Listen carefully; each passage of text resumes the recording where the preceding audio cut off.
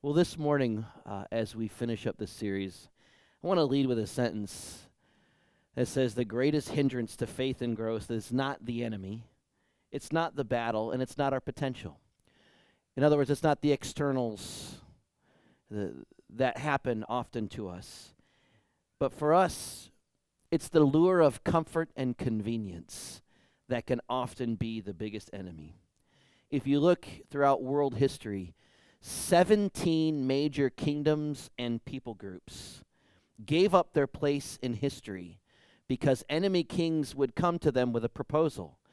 We can go to war, we can go to battle, we will probably wipe you out, or you can surrender now, become my vassals, and you'll live a life of luxury, and you won't have to go to war, you won't have to fight, you won't have to do anything.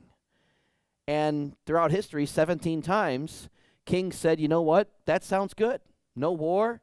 I get to keep my palace. I get to keep my people. Yeah, I got to pay you some taxes. But you know what? That's better than taking the risk of losing it all. They became slaves to the enemy king, but they were comfortable slaves. Today, we can become slaves to a lot of things in the same way. With satellite TV, countless restaurants and entertainment, high-speed internet, freeways and speedways to take us to the beach, the mountains, or the big cities. Then add in our comfortable couches, beds, and kitchens that have become our happy place over the last 18 months. When God calls us to go, we often say, no thanks, I'm good, send someone else. It's the classic story titled, Whose Job Is It Anyway? Some of you have probably heard this. Whose Job Is It Anyway is the story of four people named everybody, somebody, anybody, and nobody. That's their names. God asked everybody to serve in his kingdom. But everybody was sure that somebody would do it. Anybody could have done it, but nobody ended up doing it. Well, somebody got angry because God called everybody, even though nobody actually did it. Everybody, he thought anybody could do it, but nobody realized that everybody wouldn't do it. It ended up that everybody blamed somebody when nobody did what anybody could. Now, I know for many of you that just went, whew. The story may be confusing, but the message is clear. No one took responsibility, so nothing got accomplished.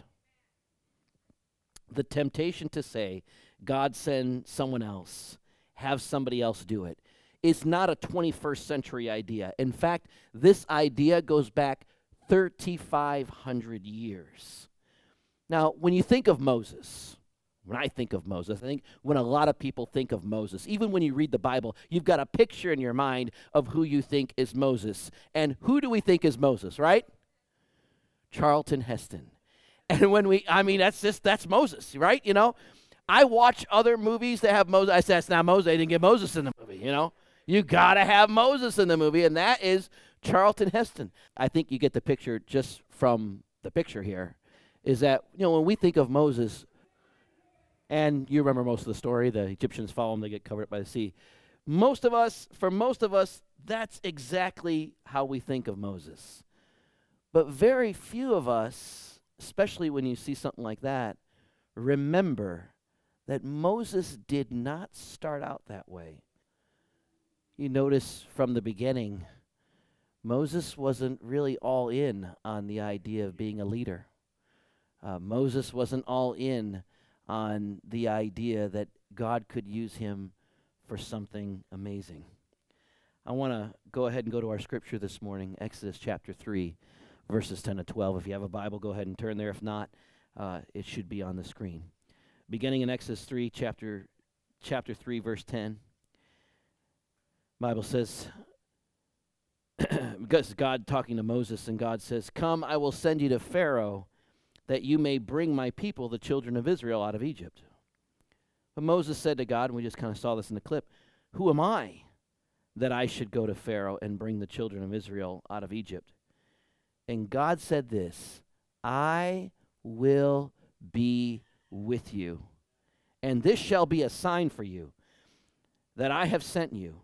When you have brought the people out of Egypt, you will serve God on this mountain. So God's essentially saying, he's previewing, right, Exodus chapter 20, when they come to Mount Sinai and God gives them the 10 commandments on the stone tablets. God's saying that's going to happen. He doesn't tell Moses everything that's going to happen in between those two points in history. He just says, when you're on the mountain looking back, you're going to realize that I was with you and I had planned this all along. Often when we feel the conviction of God calling us to do something. Now here, let me contextualize this for a moment. God is not going to call every one of you to lead a people out of Egypt into the promised land, right?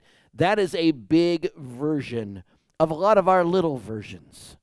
God has called some of you to be a dad. Be a dad today.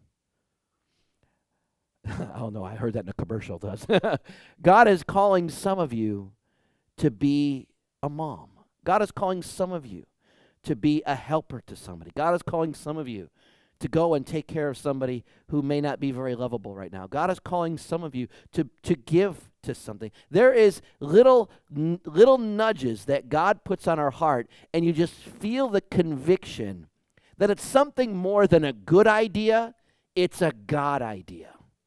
And a lot of times that God idea is going to be a little bit further than our comfort zone would allow, right? I remember somebody once said, I feel called to go to Church Without Walls, but I feel a little bit uncomfortable driving down there. I said, then it's probably God, because he's always going to take you further than your comfort zone would allow. And so month after month would go by, they wouldn't come. Finally, I said, I will come pick you up. And I will take you down there, and I promise you, nobody's going to hurt you. Nothing's going to happen. You're going to have a great time. You're going to serve God. You're going to feed a whole bunch of people, and you're going to go home feeling the best you ever have. On the way home, the person said, man, it's exactly how you described it. Sometimes when we go out of our comfort zone and do that thing, that little nudge that God's put on your conscience to do, that is when we can experience some of the greatest joy in our faith and greatest victory. But sometimes in order to get there, we do this thing called what-ifing, right? We start what-ifing God, and that's exactly what, Lord, what if I began to speak up for you at the office? And what if I get in trouble? What are you going to do then? What if I volunteer for Sunday school and the kids turn out to be brats? Can I get out of it? What if? No, yeah. What if I take my vacation next summer and I go on the short-term mission trip, and then I get some strange disease? What then? What if? We can begin to what if God to death, because oftentimes when God says do, put something on our heart to do, he doesn't give us the 10-step program to get there. Just like Moses, he said, you're going to be here on Mount Sinai. But he doesn't tell them all what's going to happen in between. There's going to be 10 plagues. There's going to be a parting of a Red Sea. There's going to be the Passover. There's going to be all these things that happen. Hence, Moses, like us, gets into the what-ifing game. And the first what if is this. He says, what if they ask who sent me? Not a bad question, right? Moses has been gone for 40 years. The Israelites, they might not even remember who he is, although they all do. He was the Hebrew who was raised as a prince of Egypt. They're not going to forget that. But 40 years is a long time. He says, what if they ask who sent me? God says in Exodus chapter 3, verse 14, God says to Moses, I am who I am. Tell them that I am has sent me to you. See, Moses kind of has all the same problem we have. He understands exactly what God wants him to do. His problem wasn't education. His problem wasn't his family background. Maybe Moses wanted some clarification, but he was also stalling for time. Moses' problem was the standard problem that so many of us think of when we think of the fact that we might be used by God. Okay? Put in your name used by God. What's happening? Many of us, that's a weird question to answer. I worship God. I go to church. I give to God. I do my God thing. I'm going to celebrate Thanksgiving. We're going to pray before the meal. I do all those things, but used by God to do something outside of just the baseline Christianity, outside of just attending, outside of just giving, outside of just gathering. But now we're going. God ups it. And almost all of the time that going is going to entail something of going out of your comfort zone. For the last 22 years of full-time ministry and 30 some odd years of walking with God, the one consistent thing he has done with me every year is he's pushed me out of that comfort zone more and more and more and more and more. Because you know what happens when we get comfortable? We get lazy. And we get complacent. And I hate to say it, we can get mean when we get comfortable. God wants to keep us humble by constantly putting us in situations where we have to depend on him. And so Moses is struggling with what a lot of us struggle with. Inadequacy. I'm not up to the task. Indifference. I don't know if I really care about those people. Unbelief. God, I'm not really sure how you work. I'm not sure how this is going to happen. And fear. In some ways, all of his ins and uns boil down to one primal emotion, which is fear. The inadequacy Moses felt was just him struggling with fear of failure. His indifference was a smokescreen for fear of rejection. His unbelief was a form of spiritual laziness that exposed being a fear of being pushed out of his comfort zone. He's essentially saying, God, something could go wrong. I'm not sure I want to do this. Because something could go wrong. Maybe Pharaoh's going to throw me to the crocodiles. Or maybe the Israelites are going to laugh at me when I tell them I'm here to lead them out. Or maybe I would be trapped by the Red Sea where only a miracle could get me out. Moses is weighing all this and saying, what if you got the wrong guy? His second what if is this. What if they don't believe me? In Exodus 4:1-4, Moses answered and said, well, behold, they will not believe me or listen to my voice because they're going to say, the Lord didn't appear to you. I mean, come on, we hear that all the time. God told me to, and they're like, I don't know if God told you that, right? We need some evidence, some confirmation that God said this to you, Moses. They will say that the Lord did not appear to you. So the Lord said to him, what is that in your hand? He said, a staff. He was a shepherd. He had a shepherd's staff. He said, throw it to the ground. So Moses threw it to the ground, and it became a serpent. And Moses ran from it. But the Lord said to Moses, put out your hand and catch it by the tail. Those of you who have ever caught snakes, where do you catch snakes? By the head. You don't catch it by the tail. Already, God is pushing Moses out of his comfort zone. I want you to catch it by the tail. And Moses put out his hand and caught it, and it became the staff in his hand. God is about to show Moses something pretty incredible. God is about to show Moses what it's like having God on your side. When you have God on your side, things just seem to work out. Things just seem to happen. Doors just seem to open. Miracles that you don't even recognize are occurring all around you. And so God is saying, Moses, if I send you, I'm also going to send you with evidence. Here's one right here. Why did God choose the snake? Snakes represented divine power in Egypt.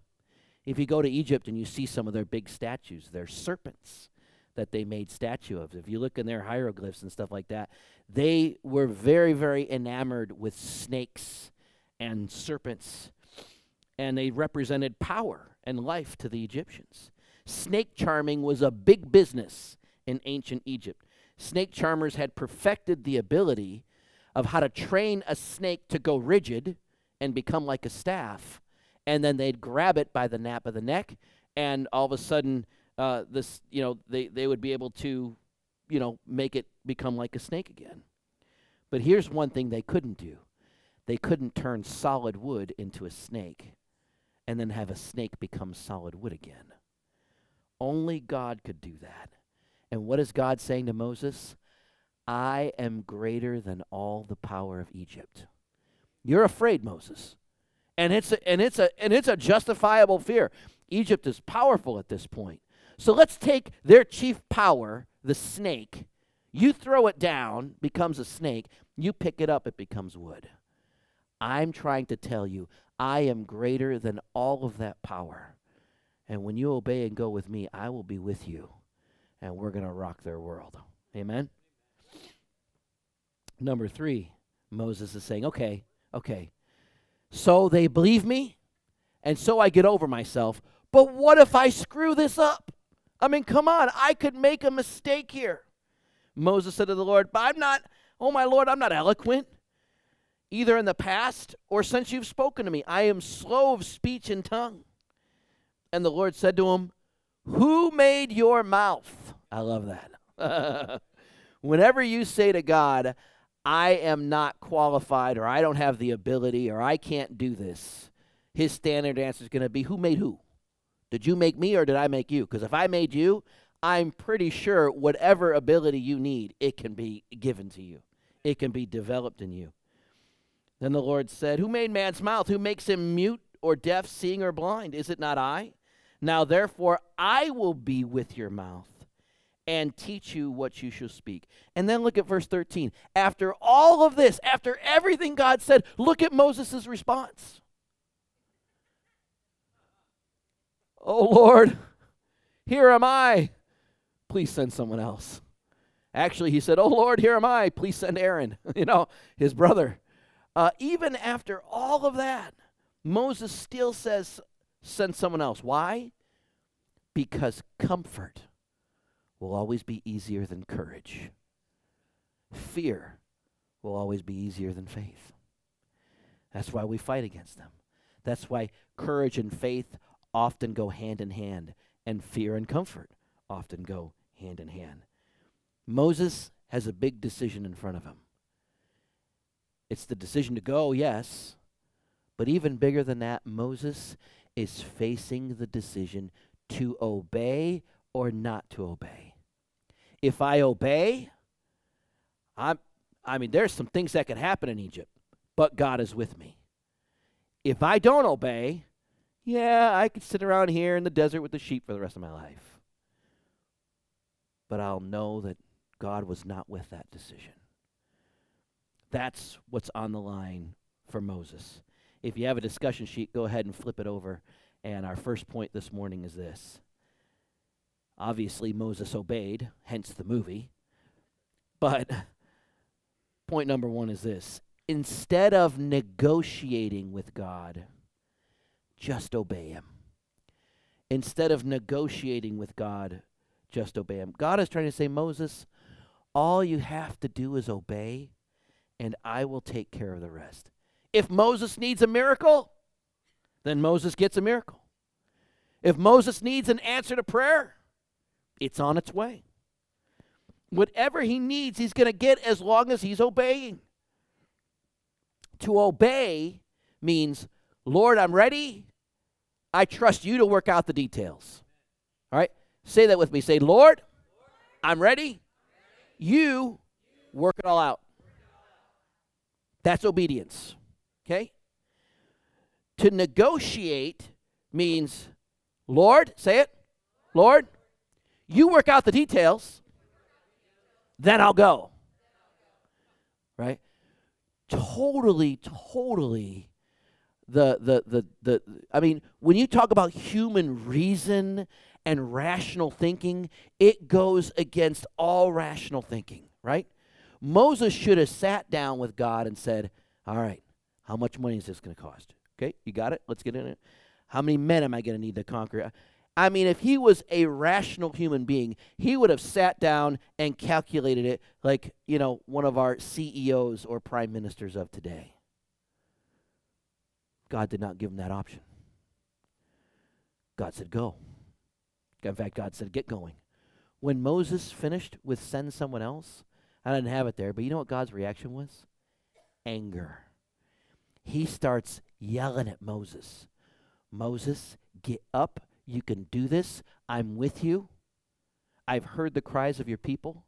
And the longer we negotiate, the more they're getting whipped, the more they're getting beaten, and the more slaves are dying, and the more newborn baby boys are dying.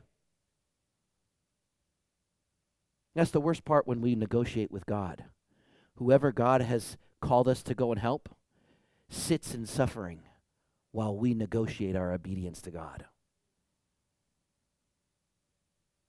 And God's saying, I got you covered, but I'm sending you these people to help them. Can you please stop arguing with me now and just start doing it?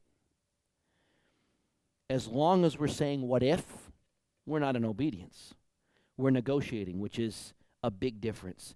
But once the obedience kicks in, once Moses gave his answer, Moses goes back to his father-in-law and he says, I can't work your sheep anymore. Why? I got to go back to Egypt. Don't go back there. They want to kill you there. I know. I'm sure that's how he said it too. I know. But I got to go. I met God out there in the wilderness, and he said, he's going to perform some great things, and you're going to see my people in a few months. Once Moses said yes, God was obligated to take care of him. If you got something heavy on your conscience, you know the Lord is calling you to do. And one of the roles that you have, maybe you're a father, mother, son, daughter, coworker, boss, friend. We have many different roles. You got to ask God in each one of those roles, what is his will and what is he calling you to do in that role? Be careful, because somewhere in the midst of that, you'll hear the call to go and do something in his name. But you'll never know if Jesus is truly with you until you go and do something in his name. Number 2, surrender to God all your ins and uns. All of I'm inadequate, I'm insufficient, I'm unqualified, I'm this and that. I mean, we can say that to death. Obviously, God is not really interested in that. After 22 years of ministry, I'm still surprised by people. I've seen some of the meanest, toughest, gruffiest men become the most amazing Sunday school teachers and nursery workers. I have. I have seen some of the most, amen, David. I just got that. I have seen some of the smallest, most timid women rise up and lead a mission trip in the boldness of a Jeremiah or an Isaiah. I mean, the fact of the matter is, I have seen teenagers preach some of the best messages this church has ever heard. When inadequacy is your Lord, you'll worship at the altar of fear of failure. When insecurity is your Lord, you'll worship at the altar of fear of rejection. When unbelief is your Lord, you'll worship at the altar of fear of death. But when Jesus is your Lord, you'll worship at the altar of victory and freedom. Unlike ancient civilizations, we surrender to God to be free children, not slaves. Point number 3, save room in your heart for new people. When God calls you to go, he probably isn't going to call you to go all alone or be all alone or your mission is all alone. The fact of the matter is, whenever God pushes you out of your comfort zone, I would say 90% of the time, it's for other people. 99% of the time, it's for other people. And so this point can't be said enough, especially during this season. Save room in your heart for new people. When a new person walks in the church and they are not noticed, acknowledged, or greeted, here is the message they pick up. This church isn't loving, it isn't friendly, and it has no room in its heart for new people. If they've been to other churches, great. They'll just have a bad experience at our church. But if ours is the first church they've attended in 30 years, and they're trying to give it a try, they're not just judging the church, they're getting their impression of God and Jesus through us. Our mission here every Sunday morning is very important. To be in love, to be in unity, to worship our hearts out, and to save room in our hearts to love and greet new people. And then finally, number 4, serving is always superior to sitting. Acts 2:46 and 47 says, day by day attending the temple together and breaking bread in their homes, they, this is the early church, received their food with glad and generous hearts, praising God and having favor with all the people. And the Lord added to their number day by day those who were being saved. I can't say it enough. Go to church. Go to Bible study. Go to cleansing streams. Tony? Go to Church Without Walls.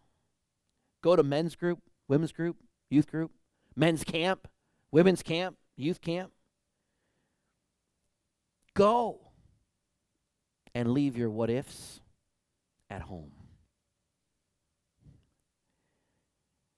Every year between 60,000 and 200,000 people. This is significant. Every year, up to 200,000 people will die from a medical condition called deep vein thrombosis. And usually, the deep vein thrombosis occurs where? In the legs. And the reason it occurs in the legs is because blood is pooling there because those legs aren't doing anything but sitting and resting and sleeping. Now, I understand some people who are infirm and they can't get up and walk around. That's different. And they make special socks to keep those things going. But I don't think all 200,000 people are from that. What happens is a blood clot forms because the blood's not moving. And if it travels to your lungs or brain, it can cause an embolism and respiratory failure or stroke. The tragic thing about DVTs is not that they are caused by irresponsible behavior, but the largest reason is inactivity. Simply sitting or laying down too long is all it takes for one of these clots to form. We can get spiritual deep vein thrombosis as well. How do we avoid that? I close with the mission statement that we began on October 10th. And I took the next 6 weeks to explain this vision. If we do this vision, our church will grow. We will experience miracles. The baptism with the Holy Spirit will fall on our church. We will have amazing things happen. I didn't write this just because I found it and it was a good thing in some Christian catalog to market and regurgitate to you. I believe in it. We gather people. We grow in Christ. We give to the Lord, and we go where He calls us to be. You do that, that's a church that's unstoppable. And along the way, there's going to be a lot of hurting and broken people who are loved into the kingdom. Do you want to be a part of that? Then stand up. Pray with me. Say, Lord Jesus, I commit to be a part of the gathering of the lost, broken, and hurting. I commit to grow in my faith that I may become more like you. I commit to give money and time to further your kingdom.